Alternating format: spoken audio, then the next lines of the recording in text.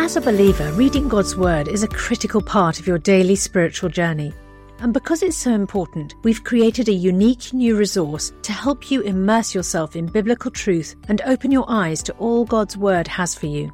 It's a free PDF download called The Word 1-to-1 that takes you on a guided journey through John chapter 1. With biblical text and short commentary, each page provides insights that will strengthen your faith in an easy-to-read guided format.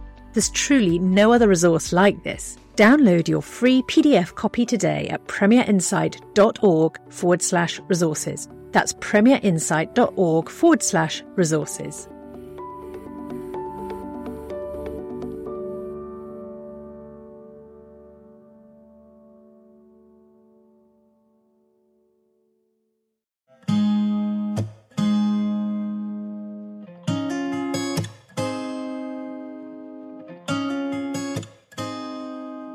The Ask NT Wright Anything podcast.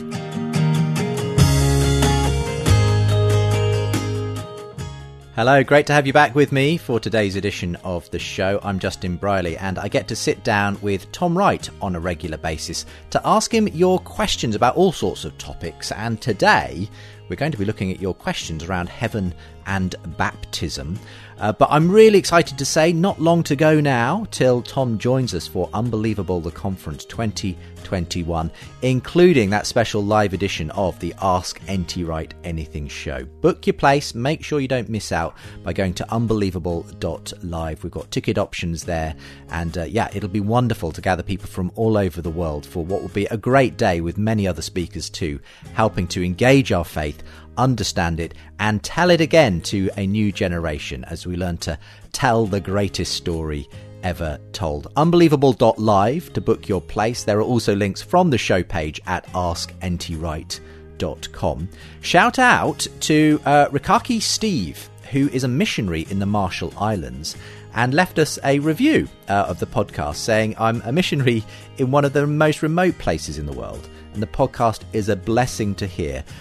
Everyone is a fortunate one. It's awesome to hear NT Wright and Justin interact and answer questions from around the world. Definitely a 5-star plus podcast. Don't miss it unless the internet is out.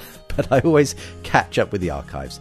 Blessings to you both, and thank you from us here in the middle of the Pacific. Exciting. So exciting to know where the show is reaching. Thank you very much. If you want to leave us a review, then feel free to do that. And I look through them every so often and like to share them here at the beginning of the show each week. You can find out more, of course, again, at our website, askntwright.com, where you can support the show too and receive our show ebook. If you're listening from the States, don't forget you can do that from premierinsight.org. and click on Ask NT Wright Anything. But whether it's that or the conference or anything else, all of the links are available with today's show on podcast. For now, let's get to your questions.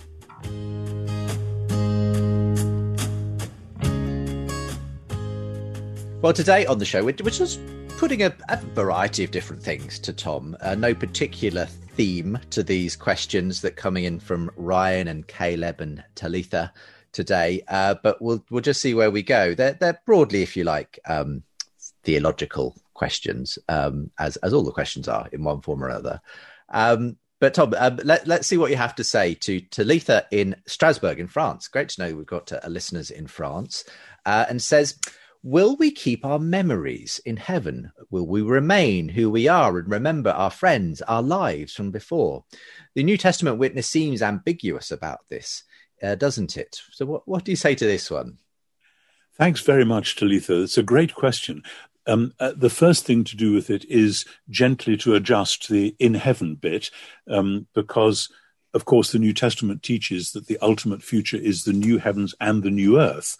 And so the idea of going to heaven, whatever heaven is a strictly temporary thing. As a friend of mine said, heaven is important, but it's not the end of the world. In other words, when we die, we go, says Paul in Philippians 1, we go to be with Jesus, with the Messiah, Paul says, which is far better. So I take it that he envisages life immediately after death as a conscious being with Jesus. He doesn't say, and the New Testament doesn't say anything about being with other people there, and doesn't say what that will be like. But insofar as it is a reality to which Paul and the others look forward immediately after death as a time which is far better, I assume that we are being invited to trust God that whatever it will be like, it will be continuous with our present life, but presumably significantly different in some ways. Then there is the question, in the new heavens and the new earth, when we are raised from the dead and given resurrection bodies to be part of God's project in the new heavens and new earth, which is not just hanging around gazing at God all day, as some theologians seem to think, but actually we are going to be the royal priesthood. We are the ones who will be helping to run God's new creation, whatever that will mean. But that in that process, I assume that there will again be rich continuity with who we are and what we are in the present. Paul says in 1 Corinthians 15 that get on with your work in the present because it is not in vain, it is not wasted. The things you do at the moment, whether it's helping with a soup kitchen for homeless people, or whether it's painting a wonderful painting, or studying and reading a book, or bringing up a family, these creative things which are bringing God's joyful, wise creation to birth in new ways, these are things which will last into the new creation. And so from that point of view, I want to say that our memories as well are part of that. Our memories are part of who we really are. And that we've got the lovely instance of you being interrupted by a grandchild here, I think, Tom, which is absolutely fine. By a grandchild. And I think that the cards that you're looking for are on the shelves in the dining room, just on the right-hand side as you go in. There we are. This is a little bit of real family life intervening. That's fine. I love it. We're going to keep this in the podcast because this is all part of the fun. That was Leo, my 4-year-old grandchild, who wants to play a game of cards with his nana, but doesn't know where the cards are. So I hope I've just told him. It's just as possible I could have been interrupted by any of my children who are currently homeschooling, Tom. So it's absolutely fine. I hope he finds the cards. But there's a funny thing about memory. As we all know, when we get older, we can remember some things, particularly some things from when we were children, very vividly. Children's memories are very vivid and they stay with you. I find it difficult to remember things that happened last year or the year before and to sort out which year it was when such and such occurred or whatever. And I suspect, and St. Augustine in his Confessions writes very interestingly about this, that our memories are more fluid and flexible than we imagine. And it may well be when God remakes us, finally, fully to reflect his image, that there will be some things which we remember gloriously and other things which God will very happily have wiped away, because just as God says, I will remember their sins no more, so maybe we will remember our sins no more. So there may be all kinds of gaps in the memory. And by the way, you can hear the clock striking because Leo left the door open, so that's the grandfather clock telling us what the time is. So real family life going on here. Absolutely. Well, I love it. There's absolutely nothing wrong with that. Let's turn to Ryan in Oklahoma. And his question is this: could you help me understand Isaiah 65 verse 20 within the framework of your eschatology, Tom? I'd appreciate a contrast of your interpretation of this passage with dispensationalism. Now, let me read out, at least in my NRSV edition of the Bible here, what Isaiah 65:20 says. It says, "No more shall there be in it an infant that lives but a few days, or an old person who does not live out a lifetime. For one who dies at 100 years will be considered a youth, and one who falls short of 100 will be considered accursed." And I could go on into, they shall build houses and inhabit them, plant vineyards and eat their fruit. They shall not build and another inhabit. They shall not plant and another eat, and so on. So this is sort of a passage in Isaiah that seems to speak of a glorious new creation and the prosperity and health and the good living that will be associated with that. So where do you put these sorts of parts of Isaiah within your view of a new heaven and new earth, Tom? How does it fit in? Isaiah 65 and 66 does actually emphasize, as you say, the physicality of the new creation.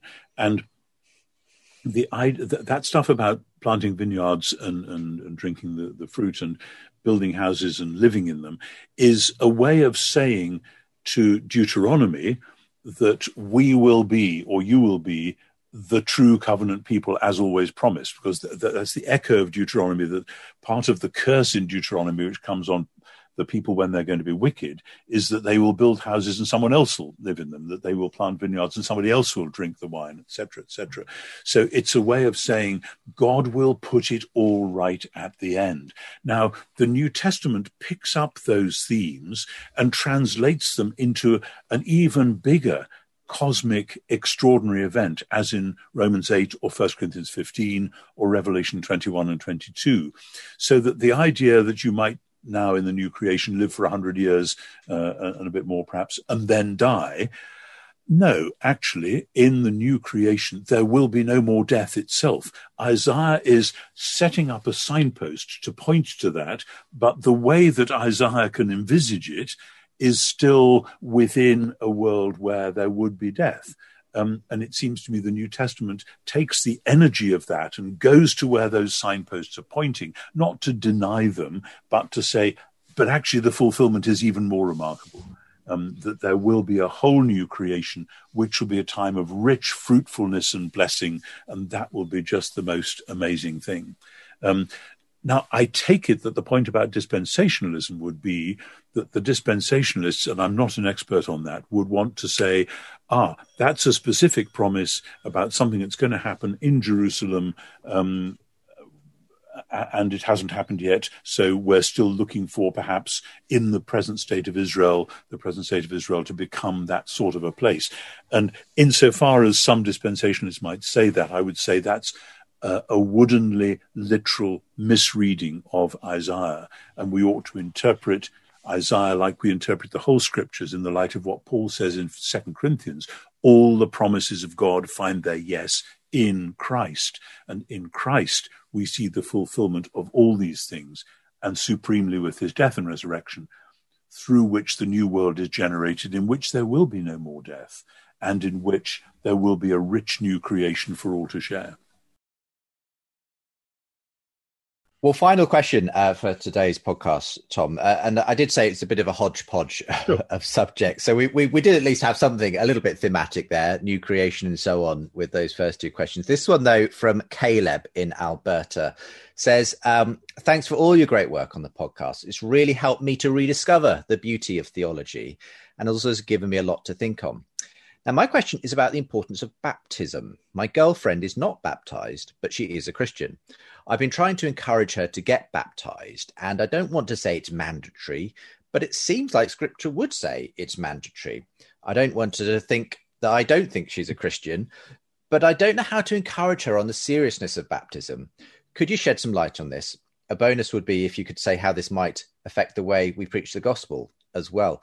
Well, obviously we don't know a great deal about this situation, only what Caleb has told us here, or indeed his girlfriend. But yeah, what is it? How important is it for someone to be baptized if they are a Christian, Tom?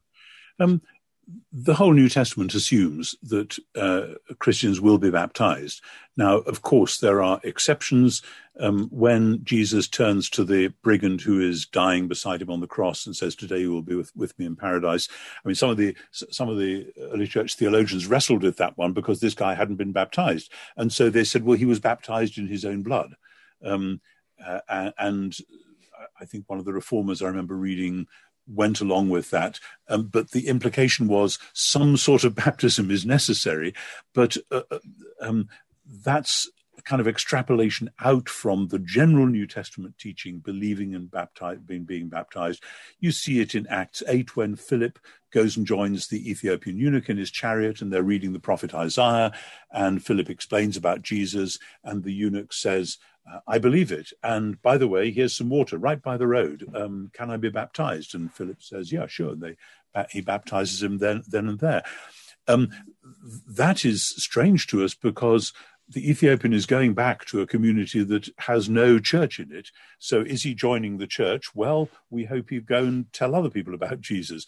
But baptism it's a mystery to us in the modern world because we have so much made Christianity about my personal faith, my sense of the presence of God, that why do I need this rather odd outward thing?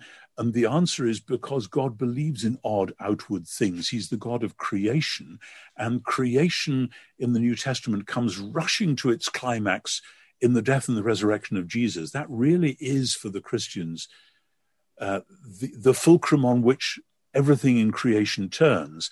And baptism in Romans 6 is about dying with Christ and being raised with Christ. It means being part of the new creation, leaving behind the world of the old. And it resonates out into the community. It's why I always used to say, baptism is not something we do to this one candidate. It's something that the whole church does again and again and again. And when new candidates come, they are enfolded into this practice. It's a way of saying we are the people who are defined by the death and resurrection of Jesus. And that's not something just that we think about. It's who we are physically as we await the resurrection of the body. So I want to say this is enormously important in ways that our culture has found it very difficult often to appreciate. And sometimes in reaction, other people have talked about baptism as though it's a kind of magic. I'm going to splash water on this child and that means that he or she is automatically a Christian or saved or whatever. Then others have reacted against that and said, oh, you don't need to be baptized, you just need to believe and then whatever. And I want to say, please, can we move to maturity away from these interreactions? And I think then it will be a matter of Caleb saying to his pastor, we're having this interesting conversation, this lady and I wonder if we could come and have a chat with you about it. And I don't know what church he goes to, but presumably that's something that will be possible. And ideally, it will be a way of saying, this family is publicly, visibly, demonstrably marked by the death and resurrection of Jesus, the Messiah. And we'd love you to be part of that family. And that's really what it's all about. Yes. It sort of links into me in the same way that people sometimes say, well, I don't need to go to church to be a Christian. And there's a sense in which you could say, well, I don't need to be baptized to be a Christian. But it's about how we're supposed to live and act in the world, the way that God wants us to be a Christian. It's like supposing a teenage child says, I don't want to eat at the same table as you lot. I'm just going to grab a sandwich and eat it up in my room. Well, okay, you are still part of the family, but actually one of the things that most families do is to eat together. And the decline of that is actually a very sociologically and personally damaging thing. So one could say to the child, okay, fine, that's all right. We miss you. And we would hope that sooner or later you might miss being around the table with us. And there are other things that families do instinctively, as it were, together, which if you suddenly broke that, then there's something amiss, even if we couldn't quite articulate it. And I think church life is a bit like that too. Hmm. Well, all the best as you have that conversation together, Caleb. Yeah. And thanks for the other questions that have come in. As I say, a bit of a hodgepodge of theological issues today, but it's been good to go over them and have some welcome interruptions as well from the younger members of the family as well in the podcast today. So, Tom, thank you very much for your time, and we'll see you again next time.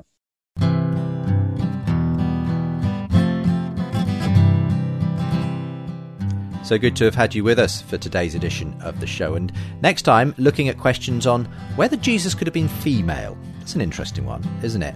And marriage too. We'll be having some of your questions on that.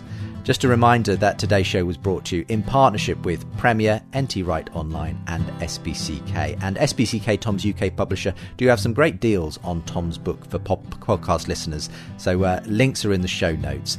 More about the show as ever from askntwright.com, where you can find links to our unbelievable conference on Saturday the 15th of May, where Tom is a keynote speaker. That's all from me for now. See you next time.